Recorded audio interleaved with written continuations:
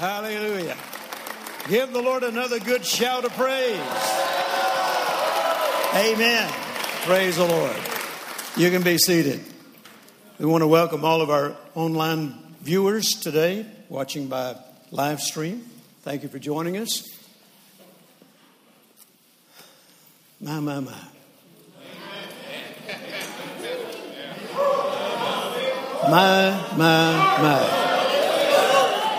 Hallelujah. What a wonderful service it's already been. Praise God. Open your Bibles to Psalm 115. And this is my third session on the prophetic word for 2020. And I want to remind you that the Lord said that He will open a new door. And supernatural increase will come to us as never before.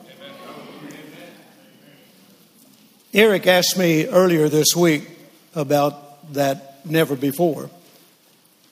And I sensed in my spirit God was not saying no one's ever experienced it before. But it was you and I have never experienced supernatural increase as we're about to experience. Now, I've experienced supernatural increase many times. In fact, it began back in the early 70s when I first came to the Lord, shortly after I first came to the Lord. And I'll relate a couple of those things here as we continue. But I'm expecting supernatural increase like I've never experienced before. And the ones I have experienced, they've been great. They've been awesome. Praise God. But the best is yet to come. Can you say amen to that? Amen. Psalm 115 is the verse that we have used to lay a foundation for this. Verse 12, the Lord hath been mindful of us. He will bless us. He will bless the house of Israel. He will bless the house of Aaron. He will bless them that fear the Lord, both small and great. The Lord shall increase you more and more, you and your children. You are blessed of the Lord, which made heaven and earth. So notice from the Word of God, and we want God's Word to be final authority in our lives. Look at somebody and say, God's Word is final authority in my life. If God's Word says He wants to increase me more and more, then as far as I'm concerned, that settles it. I'm on my way to increase more and more. And because I really believe it, I believe I'll go ahead and give Him a shout in advance. Amen. Hallelujah. So the Lord has increase on His mind. He wants to increase us more and more, beyond anything we've ever experienced before. Now, I want to relate just some of the times that I've experienced this over the years. And I jotted down a few things pertaining to this morning. Back in December 1973, when I was still employed by Kenneth Copeland Evangelistic Association, the Lord impressed upon me that would be my final year to be a full-time employee. And of course, back then, Brother Copeland's ministry only had about 12 employees, and I was one of the first. So I'd been with him since about 1970, so somewhere along in there. And the Lord had impressed upon me to launch out into my own ministry. And I said to the Lord, I'm not going to do that until you reveal it to Brother Copeland, because you said we'd be a team. And I don't want to split up the team. And so we were in Long Beach, California. And we finished a meeting there, and we were flying back home in his little Cessna Ford.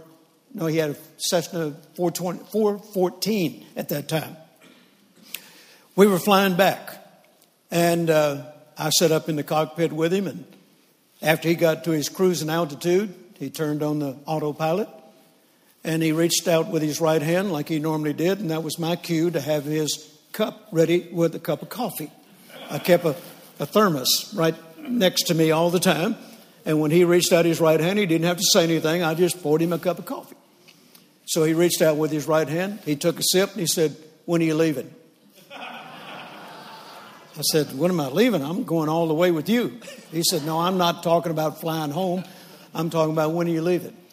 Now, this was November, right at the latter part of November. And I said, "Well, Brother Copeland, the Lord's impressed upon me it's time for me to launch out into my own ministry." And I said, "But I was not going to do anything or say anything until he revealed it to you first." And he said, "Well, I don't want it to happen, but I know it's God." And I said, "Well, I wrestled with it when the Lord told me a couple of months ago about this. And the first thing I said to him was, you said we'd be a team. We'd spend the rest of our lives preaching together around the world. I said, Lord, if I leave, it'll split up the team."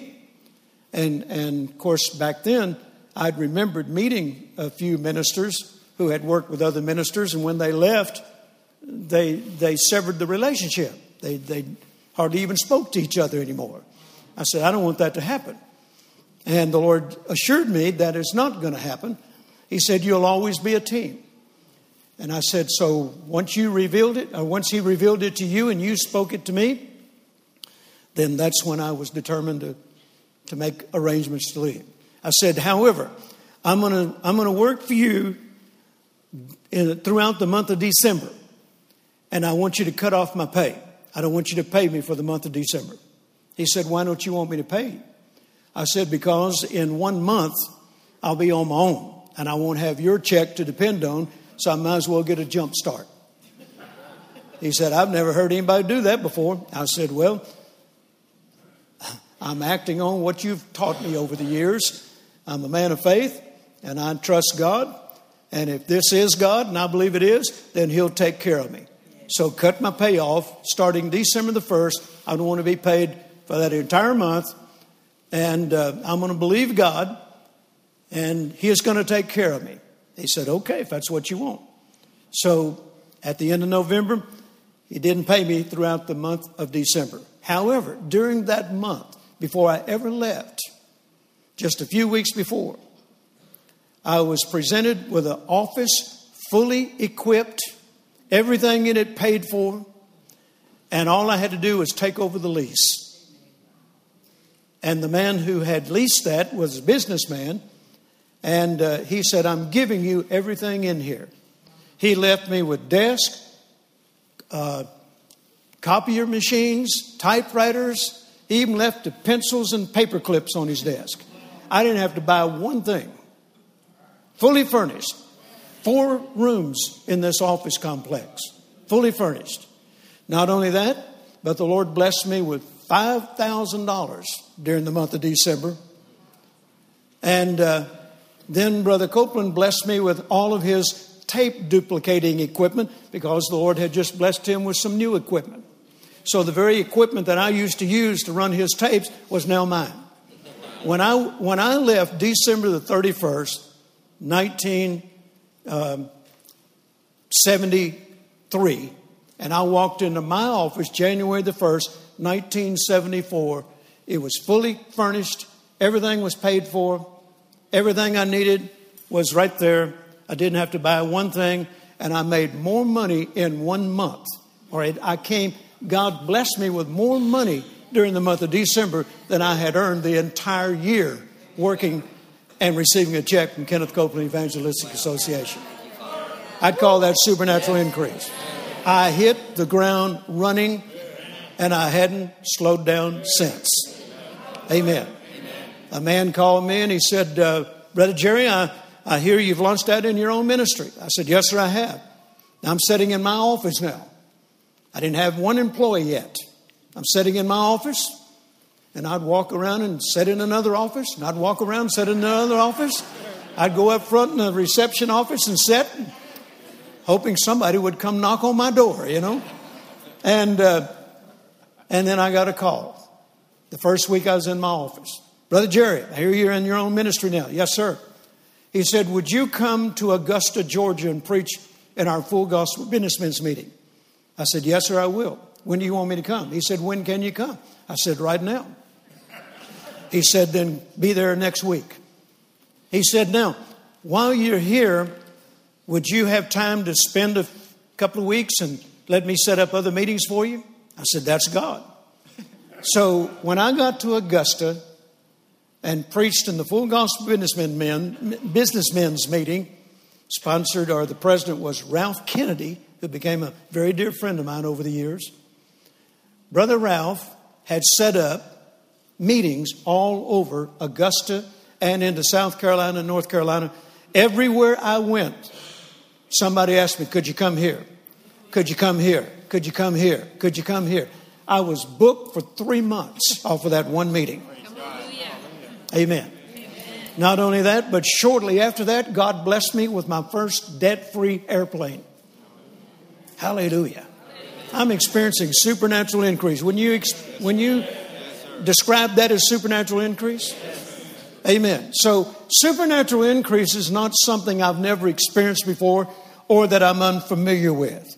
Later in May of 1976, I received my second debt-free airplane. After I had sold the first one and split the money up and gave it to 2 ministries, then I received my second debt-free airplane.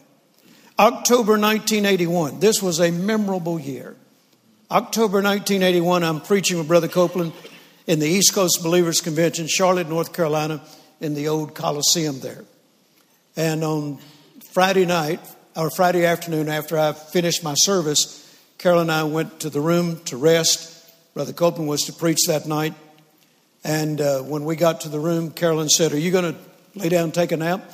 I said, no, why don't you go ahead and lay down, and I'm just going to sit in the living room here and just relax a little bit, and I'll come wake you up when it's time to get dressed. She said, okay. So she closed the door to the bedroom, and I sat in the living room on the sofa, and I put my robe on, and I just sat there, leaned my head back, and put my hands behind my head, closed my eyes for 2 seconds. Couldn't have been over 2 seconds. And I had a supernatural visitation of the Lord, my first. I didn't know it was going to happen. I wasn't expecting it. I didn't ask for it. Jesus appeared to me, and he said these words: my people are experiencing financial famine, and I'm going to reveal to you the keys that will bring them out and hold you responsible for sharing them everywhere I send you. And I reached over and grabbed a legal pad and started writing down everything he said to me. Now, I had a lot of people ask me later, what did he look like? You know, I was more interested in what he had to say than what he looked like, and I couldn't tell them. But the room filled with the Shekinah glory of God. It got so thick I couldn't even see the furniture anymore. And I wrote down on that legal pad everything Jesus said to me, and it seemed like to me he was there for hours, but it was seconds. And I filled up an entire legal pad, which proved to me that Jesus can say more in a few seconds than most men can in a lifetime. And then the door opened from the bedroom, and Carolyn walked in. She said, what's happening in here? I said, I just had an appearance of the Lord. She said, what did he say? She didn't say, what did he look like? She said, what did he say? So I read everything he said on the legal pad. She said, are you going to tell Brother Copeland about this? I said, no. She said, why not? I said, well, we've worked together long enough. He'll pick it up in the spirit. Amen. I won't have to tell him. And so we went over to the service that night. We sat down on the front row. Gloria Copeland on the end. Carolyn next to her. Me next to Carolyn. Charles and Peggy Capps. Norval Hayes. Brother Copeland got up to preach, and he couldn't preach. He just stopped, and finally he said, Jerry, God visited you today. Come tell us what he said. So I got up, and then I preached what Jesus said to me, and it was taken from Genesis chapter 26. So go there very quickly. We've read this in previous services, but I want to read it to you again because this is where I learned about supernatural increase. And it's happened to me many, many times over the years. I've got a list here that I could tell you about, but I don't want to take the time to do so. But trust me, I've experienced supernatural increase many, many times.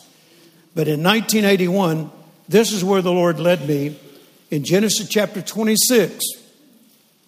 And it says in verse 1, and there was a famine in the land beside the first famine that was in the days of Abraham. And Isaac went unto Abimelech, king of the Philistines, unto Gerar. And the Lord appeared unto him and said, Go not down into Egypt. Dwell in the land which I will tell thee of. Now Egypt represented looking for another source. God wanted to be Isaac's source. He said, don't go to Egypt. Don't lean to the arm of the flesh. I will be your source. And then he goes on to say, sojourn in this land, and I will be with thee, and I will bless thee. So notice God says to Isaac, if you will obey me, and you stay right here in this land, I will bless you. I will be with you.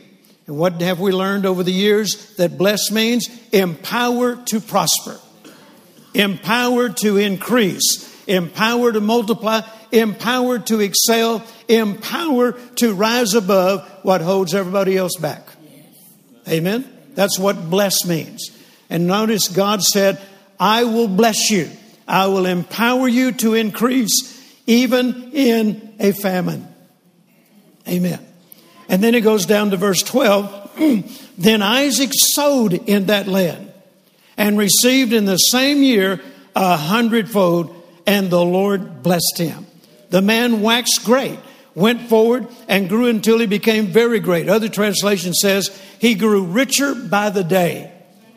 And then he had possession of flocks, possession of herds, a great store of servants, and the Philistines envied him. Now notice, the Lord said to me in that visitation, my people are experiencing financial famine, and I will reveal to you the keys that will bring them out. And the primary key was teach them to sow in famine.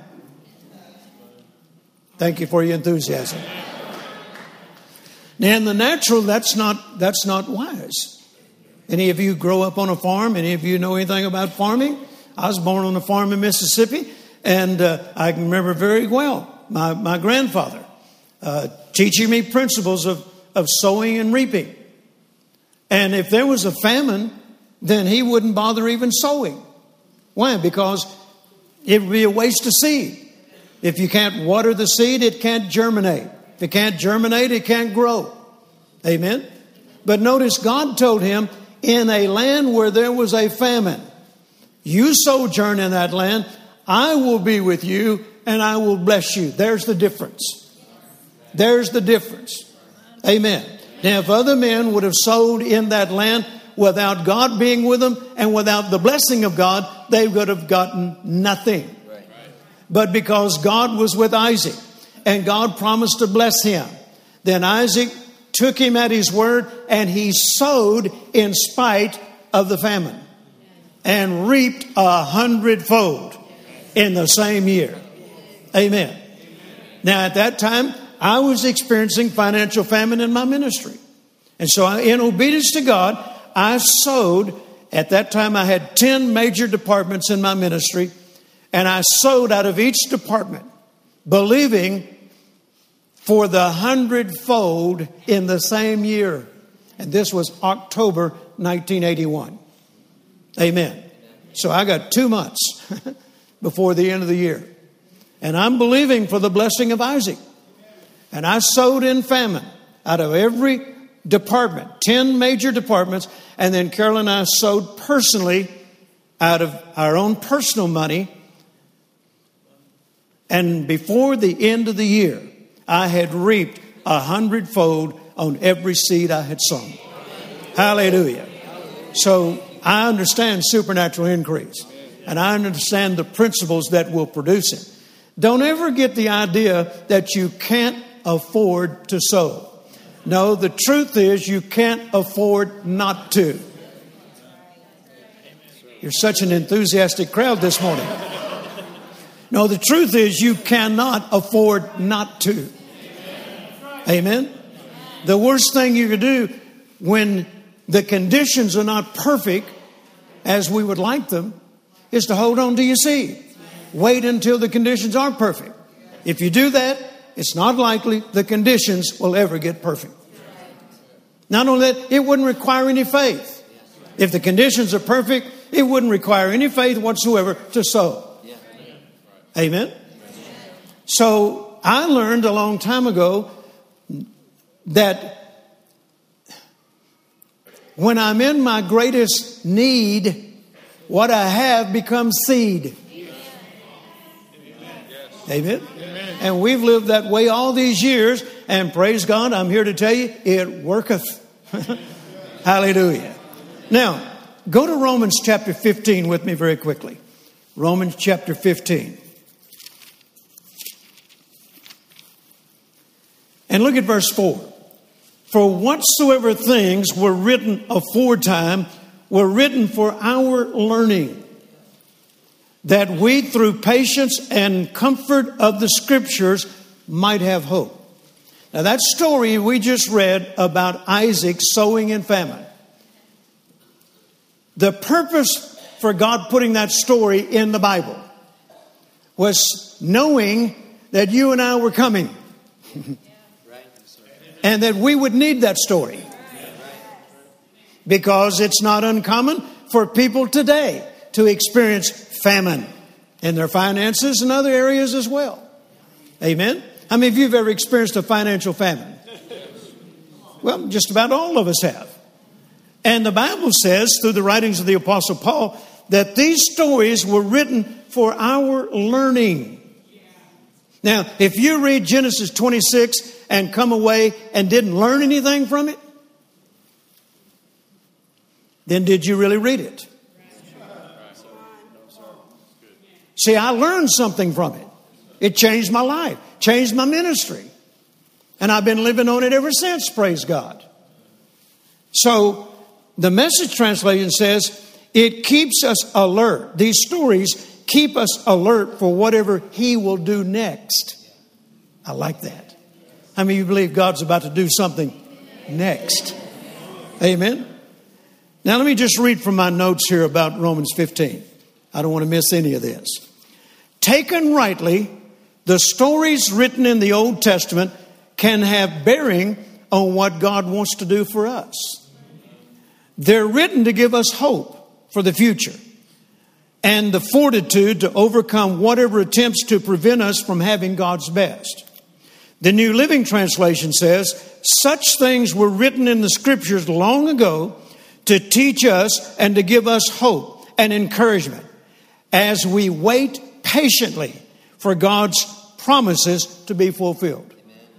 See, I can take Genesis chapter 26 and use it for hope and encouragement while I'm waiting for the fulfillment of supernatural increase beyond anything I've ever experienced before.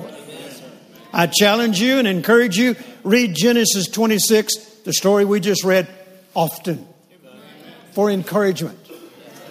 Amen. To build and inspire hope. Now, let me go on.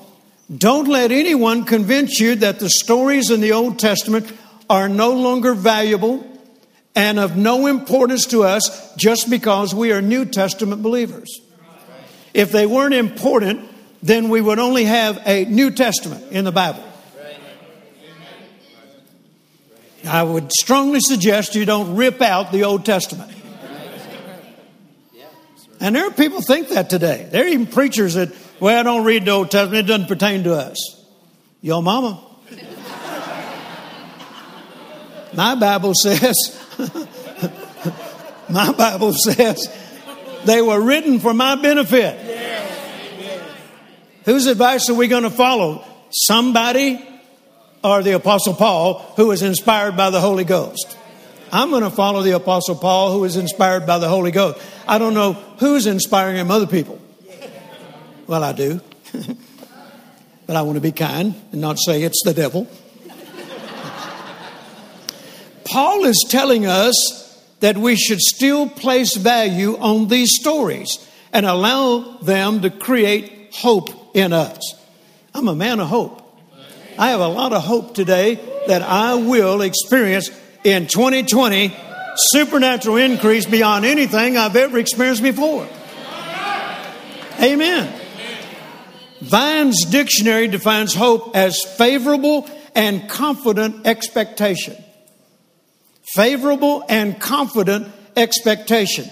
It describes the happy anticipation of the good which is coming. I've got a happy anticipation. Did you notice I'm not crying when I'm talking about this? I'm joyful. I'm happy. I'm exuberant. Praise God.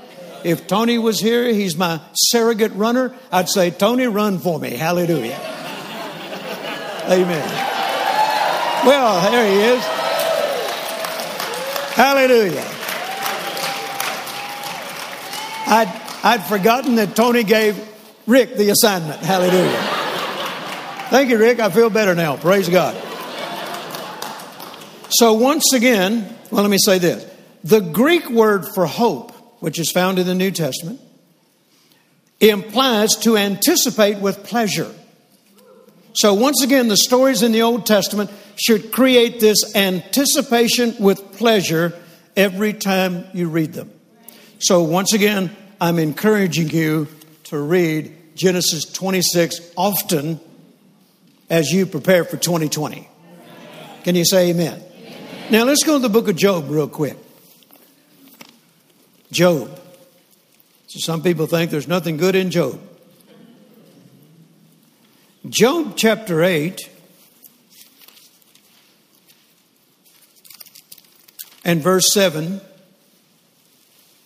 Though thy beginning was small, yet thy latter end should greatly increase. Notice God telling Job, even though your beginning was small, your latter end or your latter days should greatly increase. Amen. Greatly increase would imply extraordinarily or supernaturally. Notice God's got supernatural increase on his mind. Greatly, once again, would imply extraordinarily or supernaturally.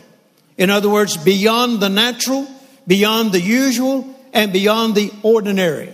That's exactly what Genesis 26 story with Isaac is referring to. God did something for him that was extraordinary, supernatural. How many other people you ever heard of sowing in a famine and reaping that kind of harvest? In fact, it was such a great harvest, the Philistines stood on the other side of Isaac's property and envied him. Because theirs was scorched, had no crops, zero. And they could see that Isaac's crops were high and fruitful and flourishing. And they envied him. That's what a lot of people are going to do who don't know what you know coming in 2020. They're going to envy the supernatural increase that you're about to experience. Give the Lord another shout in advance. Hallelujah. Amen. Though thy beginning was small, yet thy latter end should greatly increase. The Message translation says, you'll end up better than ever. The Complete Jewish Bible says, your future will be very great indeed. Look at somebody and say, I got a bright future. And so do you. You should be shouting, praise God. Amen. Now go with me to Job chapter 42, and let's see if God's word is dependable, if we can rely upon it. God told Job he was going to increase greatly. Job 42:10. And the Lord turned the captivity of Job. When he prayed for his friends, also the Lord gave Job twice as much as he had before. Now the Bible says in Job chapter 1 that before all the attacks came, Job was the wealthiest man in all the East. The wealthiest man in all the East. Now God has supernaturally increased him, and his assets are now twice what they were before the attacks. I've studied restoration throughout the Bible. And twice-fold is minimum. For God to double your assets is the lowest level. Hallelujah. So I like restoration. I used to be in the restoration business. God still is. Hallelujah. So God increased Job, gave him twice of what he had before all the attacks came. And then notice it says, so the Lord, verse 12, blessed the latter end of Job. Isn't that what he promised to do in Job chapter 8, verse 7? God blessed the latter end of Job more than his beginning. For he had 14,000 sheep, 6,000 camels, and 1,000 yoke of oxen, and 1,000 she-asses. If you go back to the first chapter, that's exactly double of what he started with. So can we depend on God's word? And if God tells us he wants to cause us to increase in 2020 more than ever before, and we have stories from the Old Testament that proves that God is dependable, and stories from the Old Testament that show us that there is hope for us, and it encourages us. If God did it for Job, then God can do it for Jerry. Hallelujah. Or whatever your name is. Hallelujah. Amen. I don't know. God seems to be partial with names that start with J. Job, Jesus, Jacob, Jerry. Hallelujah. All right, now, are you still with me? Isaiah chapter 51 and verse 2. Now, I want you to make a note of this verse. Isaiah 51 and verse 2. This is God speaking through the prophet Isaiah. Look unto Abraham your father, and unto Sarah that bare you. For I called him alone, and blessed him, and increased him. Look unto Abraham. Now see, if those stories in the Old Testament were not of value to New Testament believers, we wouldn't know what happened to Abraham. Amen? So the Bible is telling us, go back and read these stories. They're there for a purpose. Amen?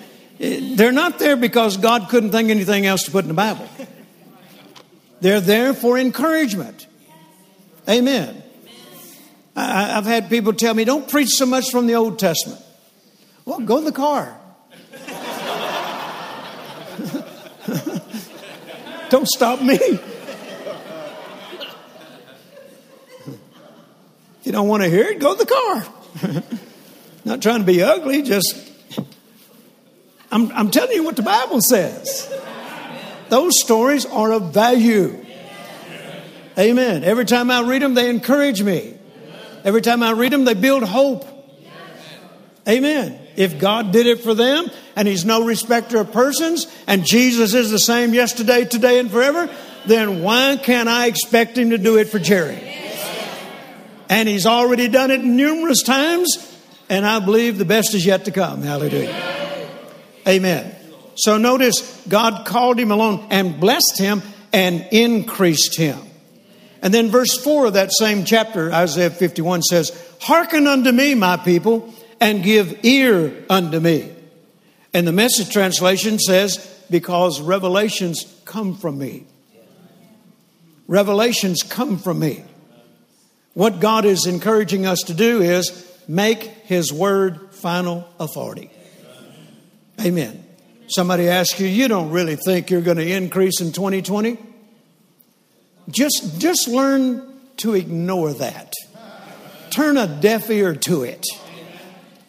I've got to where I can look at people right straight now, put a smile on my face, and never hear another word they say. If it doesn't line up with the Word of God.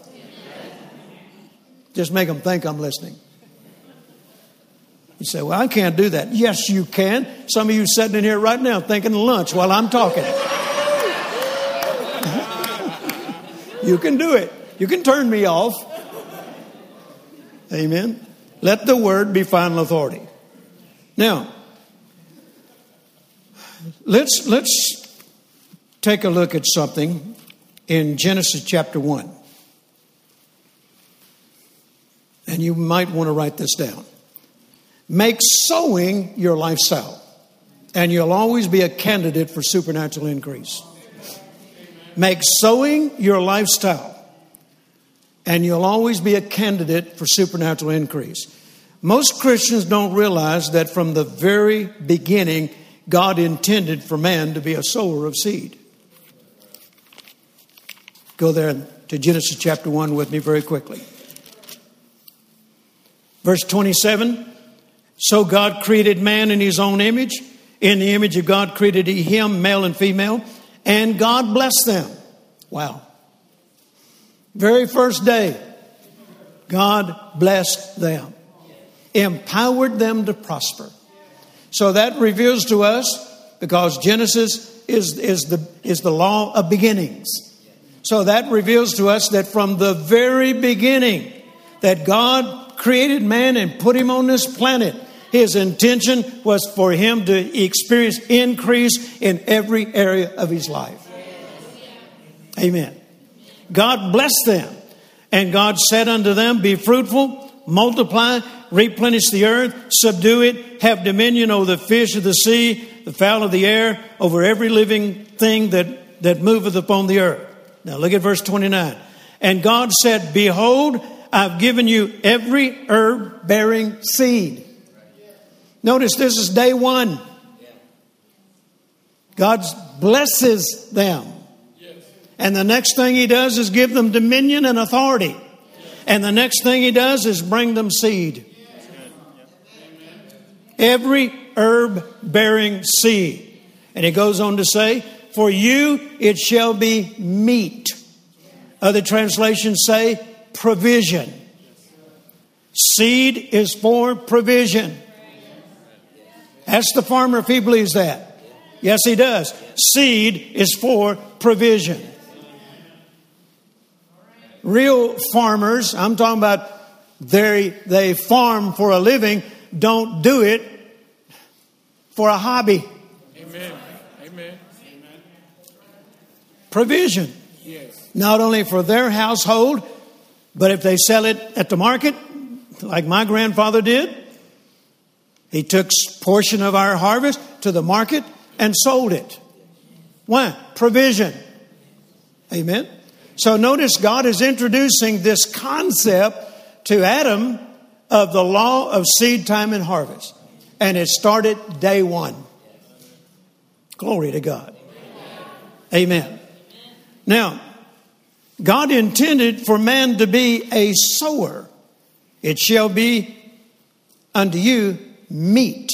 And meat implies that which provides nourishment, comfort, sustenance, support, and provision. And notice once again, God gave man seed as a means to make this happen. So he'd be provided for. Sowing seed was God's way of providing for man. Giving him seed. You say, well, I don't have seed. Yes, you do. Well, I don't have any money. Well, you're not limited to money. Because if you study your Bible closely, your thoughts are seeds. Your words are seeds. Your actions are seeds. This is the way God created man. Man was to be a seed sower in every area of his life. His thoughts, his words. Mark 4 says the sower soweth the word. His actions. I can prove to you in the book of James, when Abraham offered Isaac, it says his faith and his works, or his corresponding actions, made his faith perfect. So actions are a seed. Words are seeds. Thoughts are seeds. If you don't have any money, don't go around saying, I don't have any seed. Yes, you do. If nothing else, you can walk up to somebody and give them a pat on the back and tell them you love them and appreciate them, and maybe do something for them physically. I don't have any seed. If I had, I don't have any money. If I had some money, I'd give it to you, but I'm not without seed. Could I mow your grass?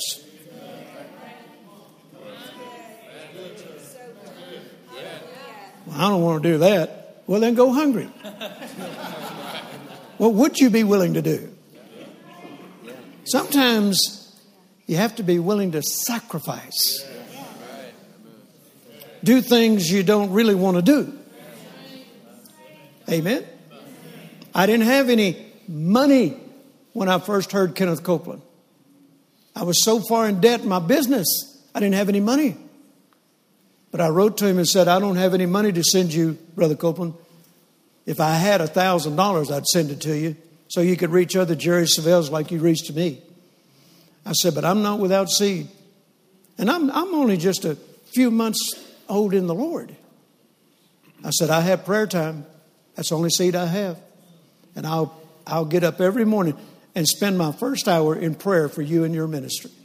And that's what I did. That was my seed. But praise God, it wasn't long after that I put that first $1,000 in his hand. The Bible says a man purposes in his heart what he will give. And I knew that if God would bless me with $1,000, I knew where it would go. Praise God. Hallelujah. Amen. And I've been sowing into his ministry ever since. It's good ground. I get great harvest from sowing into his ministry. Praise God. Amen. And I do it more than just prayer. Hallelujah. Praise God. I had the Lord say to me back during that victory-thon they had, about believing God to go on to direct TV. And I'd already sowed a seed into that of $100,000. And so I'm pretty well satisfied I'd done my part. But the last night of that broadcast, Carol and I were at home, and I was watching it on TV. And the Lord said, what's more important to you? Having the money to pay cash for the Falcon 50? Or seeing to it that Brother Copeland's project is a success? I said, Lord, you know anything Kenneth Copeland is doing is more important to me. He said, then show him. I said, well, Lord, I thought I had. He said, no, that came out of your general account. He said, show him and take $200,000 out of your Falcon 50 account and sow it. Hallelujah. So Jerry Ann was on the set there with him. I called Jerry Ann, or I text her. I said, Jerry Ann, tell Brother Copeland that I'm sowing. I told him, tell him what he said, what the Lord said. What you're doing here tonight is more important to me than my Falcon 50. And I'm taking $200,000 out of my Falcon 50 account, and I'm sowing it into this because I want you to be successful. Well, I didn't know she was going to, I knew she was going to tell him, but I didn't know he's going to get up and tell the whole world. He got up and said, I just got a call from Jerry Savelle, and he had Jerry Ann to read it. It inspired other people to sow sacrificially. And guess what? Hallelujah. Hallelujah. I said, hallelujah. From a very reliable source. My Falcon 50 is on its way. Hallelujah. Amen. Glory, glory, glory. It worketh. Amen. If it didn't work, don't you think I'd be smart enough to figure it out in 50 years? But it's still working, praise God. Now, once again, meat implies that which provides nourishment, comfort, sustenance, support, and provision. So sowing seed was God's way of providing for man. Genesis chapter 8, verse 22, while the earth remaineth, seed time and harvest shall not cease. The earth is still here, so that means seed time and harvest has not ceased. A lot of Christians today are asking God for harvest that are not entitled to it because they're not sowers. My. There's no such thing as harvest without sowing.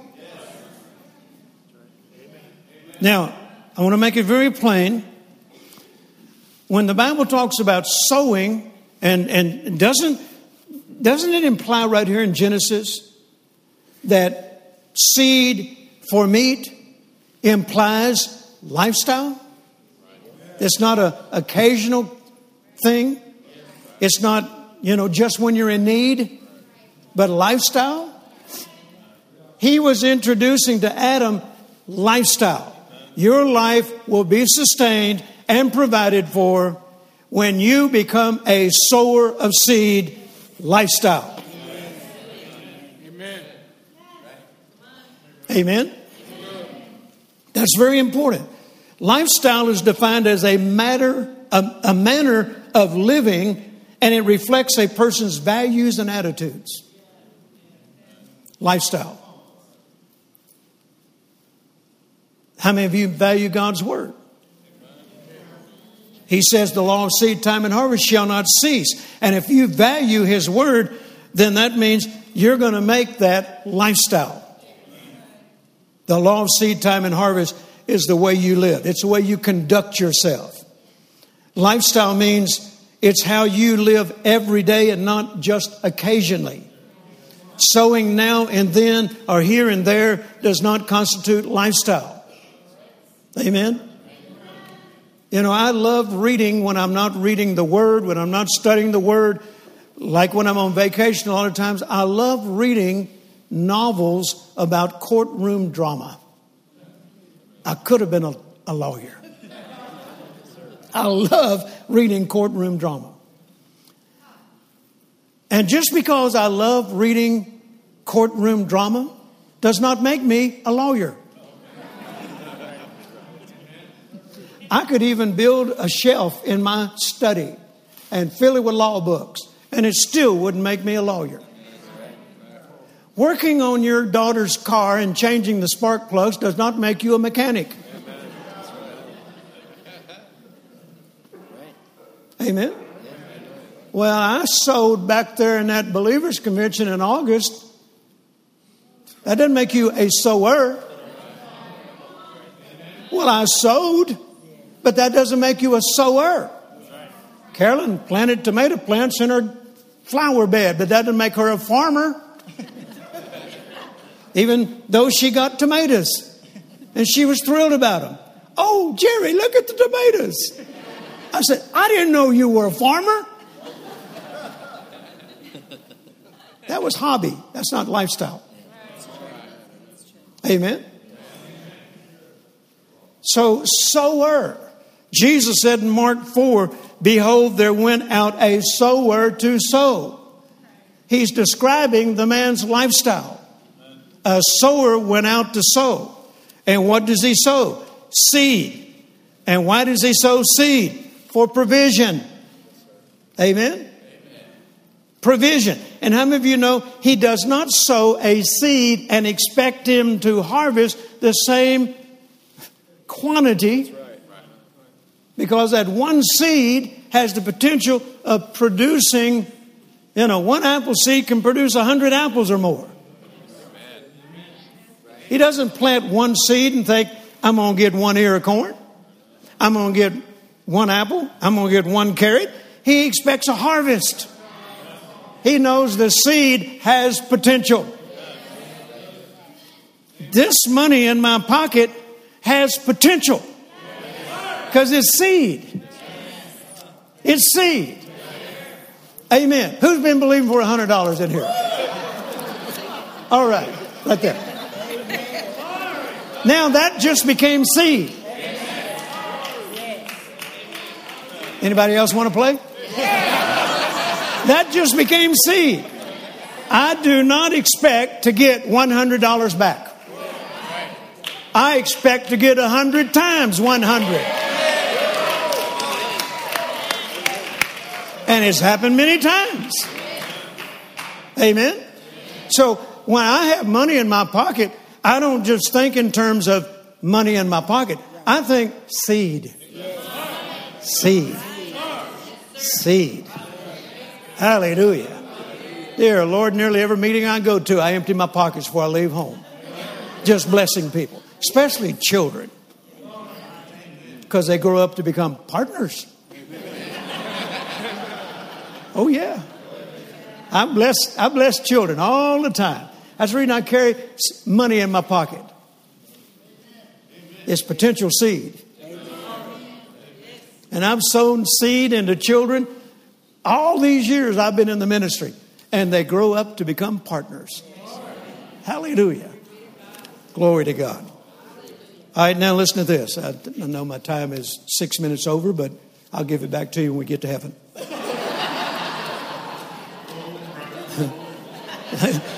Listen to Proverbs 11. This is important. Verse 24. There is that scattereth and yet increaseth, and there is that withholdeth more than is meet, but it leadeth to poverty. And notice he's saying, if you hold on to your seed when you should be sowing it, it can potentially lead to poverty or lack or famine or want. On the other hand, it says there are those that scatter.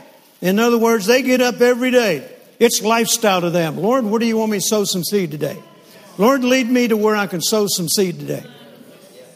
Hallelujah. And the Bible says they scatter and yet increaseth. So we're learning a principle here from Proverbs 11 on how you can experience increase for your life. All the days of your life. Amen. It goes on to say, the liberal soul shall be made fat or prosperous, and he that waters shall be watered also himself. The Passion Translation says, generosity brings prosperity. Those who bless others will have blessings heaped upon them. I like blessings being heaped upon me. That sounds like Deuteronomy 28. Blessings will come on you and overtake you. How many of you'd like to have blessings heaped upon you? Amen. No wonder the Hebrew word blessing, one of its meaning is weighty, heavy, loaded. Hallelujah. That's probably where we got that expression. That guy's loaded. 2 Corinthians 9:7. No, let's back up to Galatians 6:7.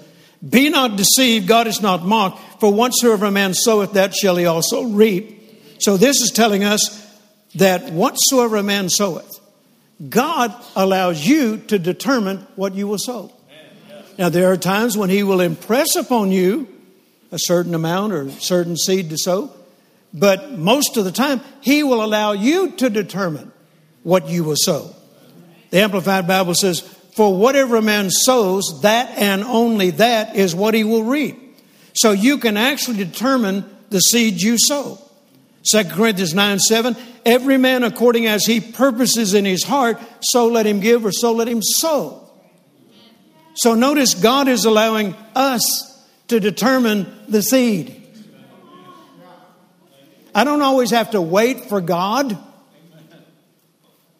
to tell me what to sow. I'm a sower. It's what to do, man. It's what to do. I can make up my own mind. Now, once again, he may impress upon me to do something, and I'm certainly going to be obedient to him, but I'm not waiting for a glory ball to hit me in the back of the head. I'm not waiting for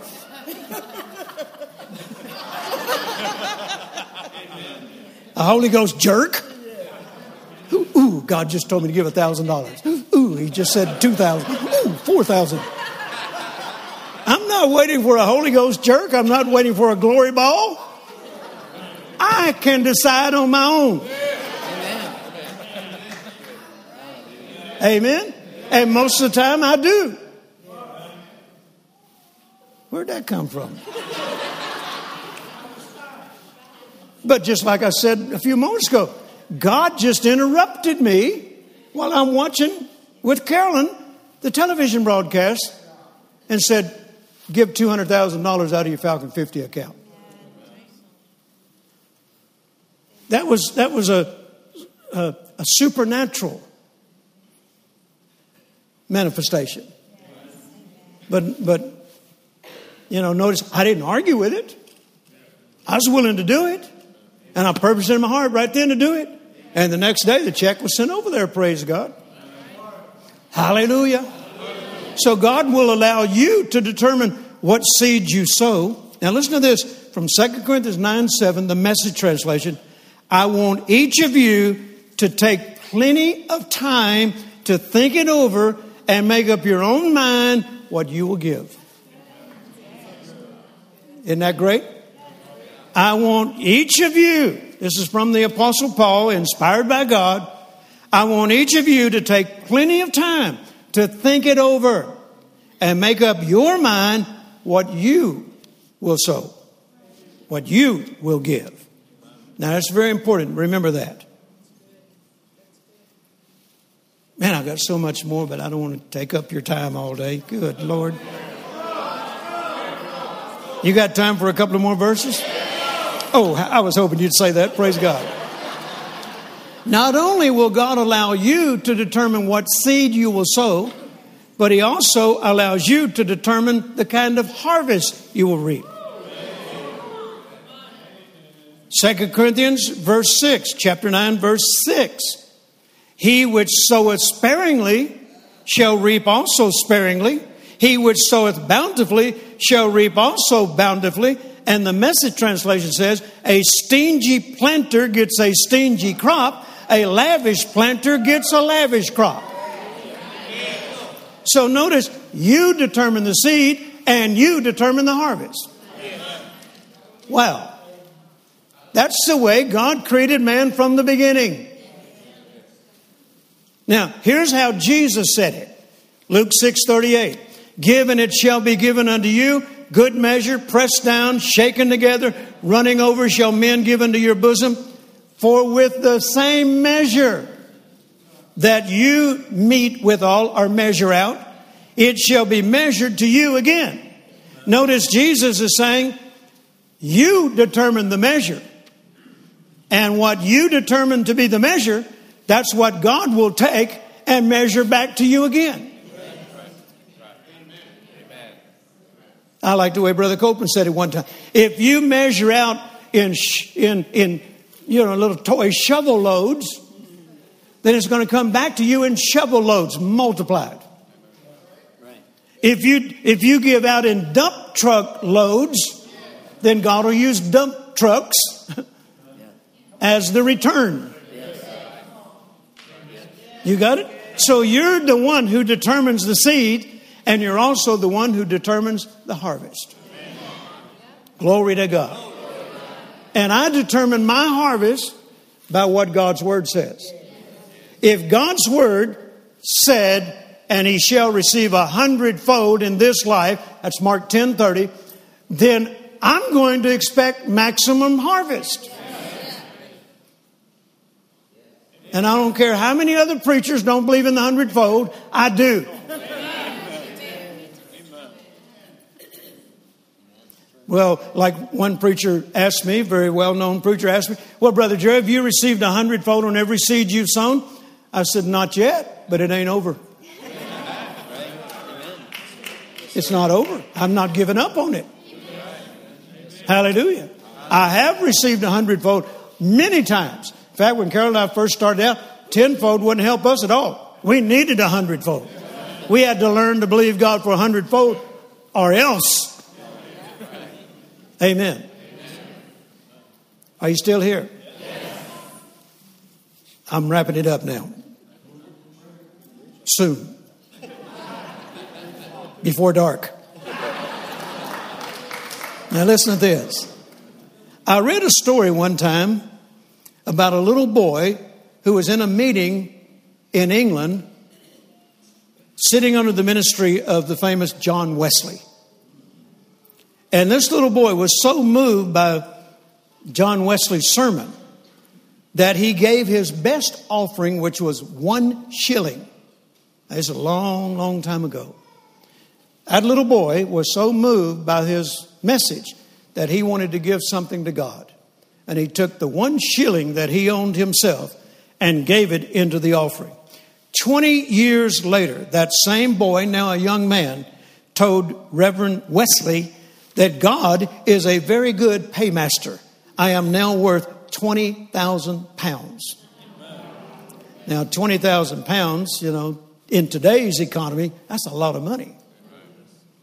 But the little boy himself, being inspired by the Word of God, gave 1 shilling.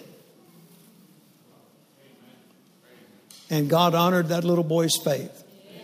And 20 years later, he was worth 20,000 pounds. Meaning you can never outgive God. Now here's what a great theologian of the past once said. The liberal person will ever be blessed. God himself will oversee his estate.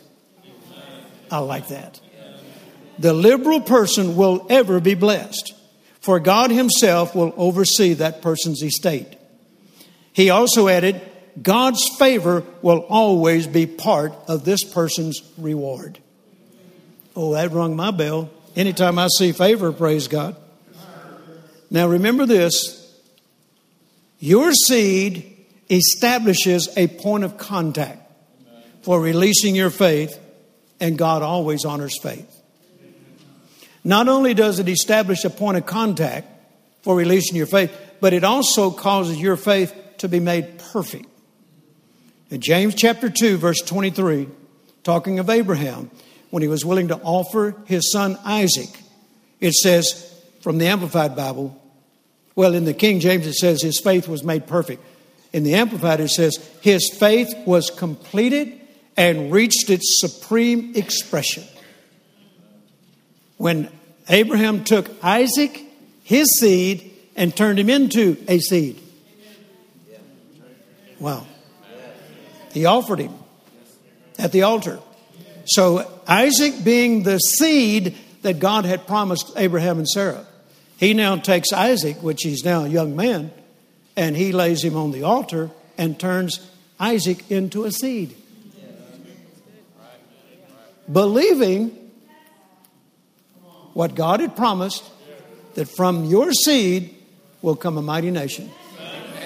He laid that one boy on the altar as a seed, and God raised him.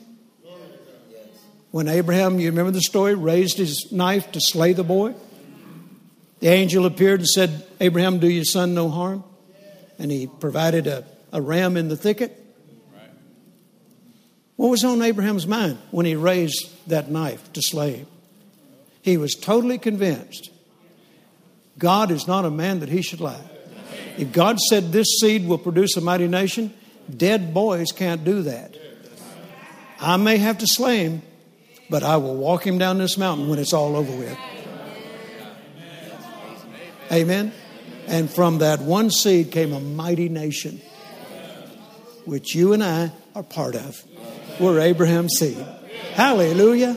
Isn't that amazing? Glory be to God. I'm telling you, folks, seed time and harvest works. Now, here's what it says. Abraham's faith was completed and reached its supreme expression when he offered Isaac, turned him into an offering. The Passion Translation says, his action cooperating with his faith, and by it, faith found full expression. All right, here's my last close. The Lord impressed upon me this morning when I was praying to go over all this with you, to lay this foundation. The next time I speak here will be, what date will it be? January 19th. The next time I speak here will be January the 19th. I want to challenge each and every one of you.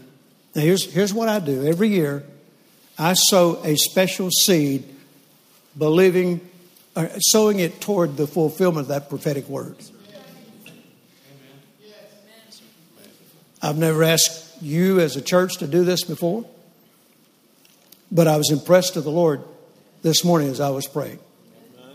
January the 19th, when I speak here again, above and beyond your regular tithes and offerings. Bring a point of contact seed to believe for the fulfillment of the prophetic word for 2020. Supernatural increase beyond anything you've ever experienced before. And we're going to have a special service where we pray over that seed. This is not your tithes and offerings. This is above and beyond. Now, I do this every year. When I receive the prophetic word and I put it in my heart, I say, Lord, I receive that. The next thing I do is I sow a special seed toward the fulfillment of that. And every year it comes to pass. What happens? When you sow a seed, mix it with your faith reaches supreme expression. How many of you know that God has bound himself to honor your faith? And wouldn't you think when it's reached supreme expression? Hallelujah. So write it down. We're not going to do it now. Write it down. January the 19th, when we are able to come and speak to you again, we're all going to bring a point of contact seed to mix with our faith for the fulfillment of the prophetic word for 2020. I believe this is going to be a spectacular service. And I'm believing, praise God, that by the next week, whether I'm here or not, there are going to be testimonies of supernatural increase.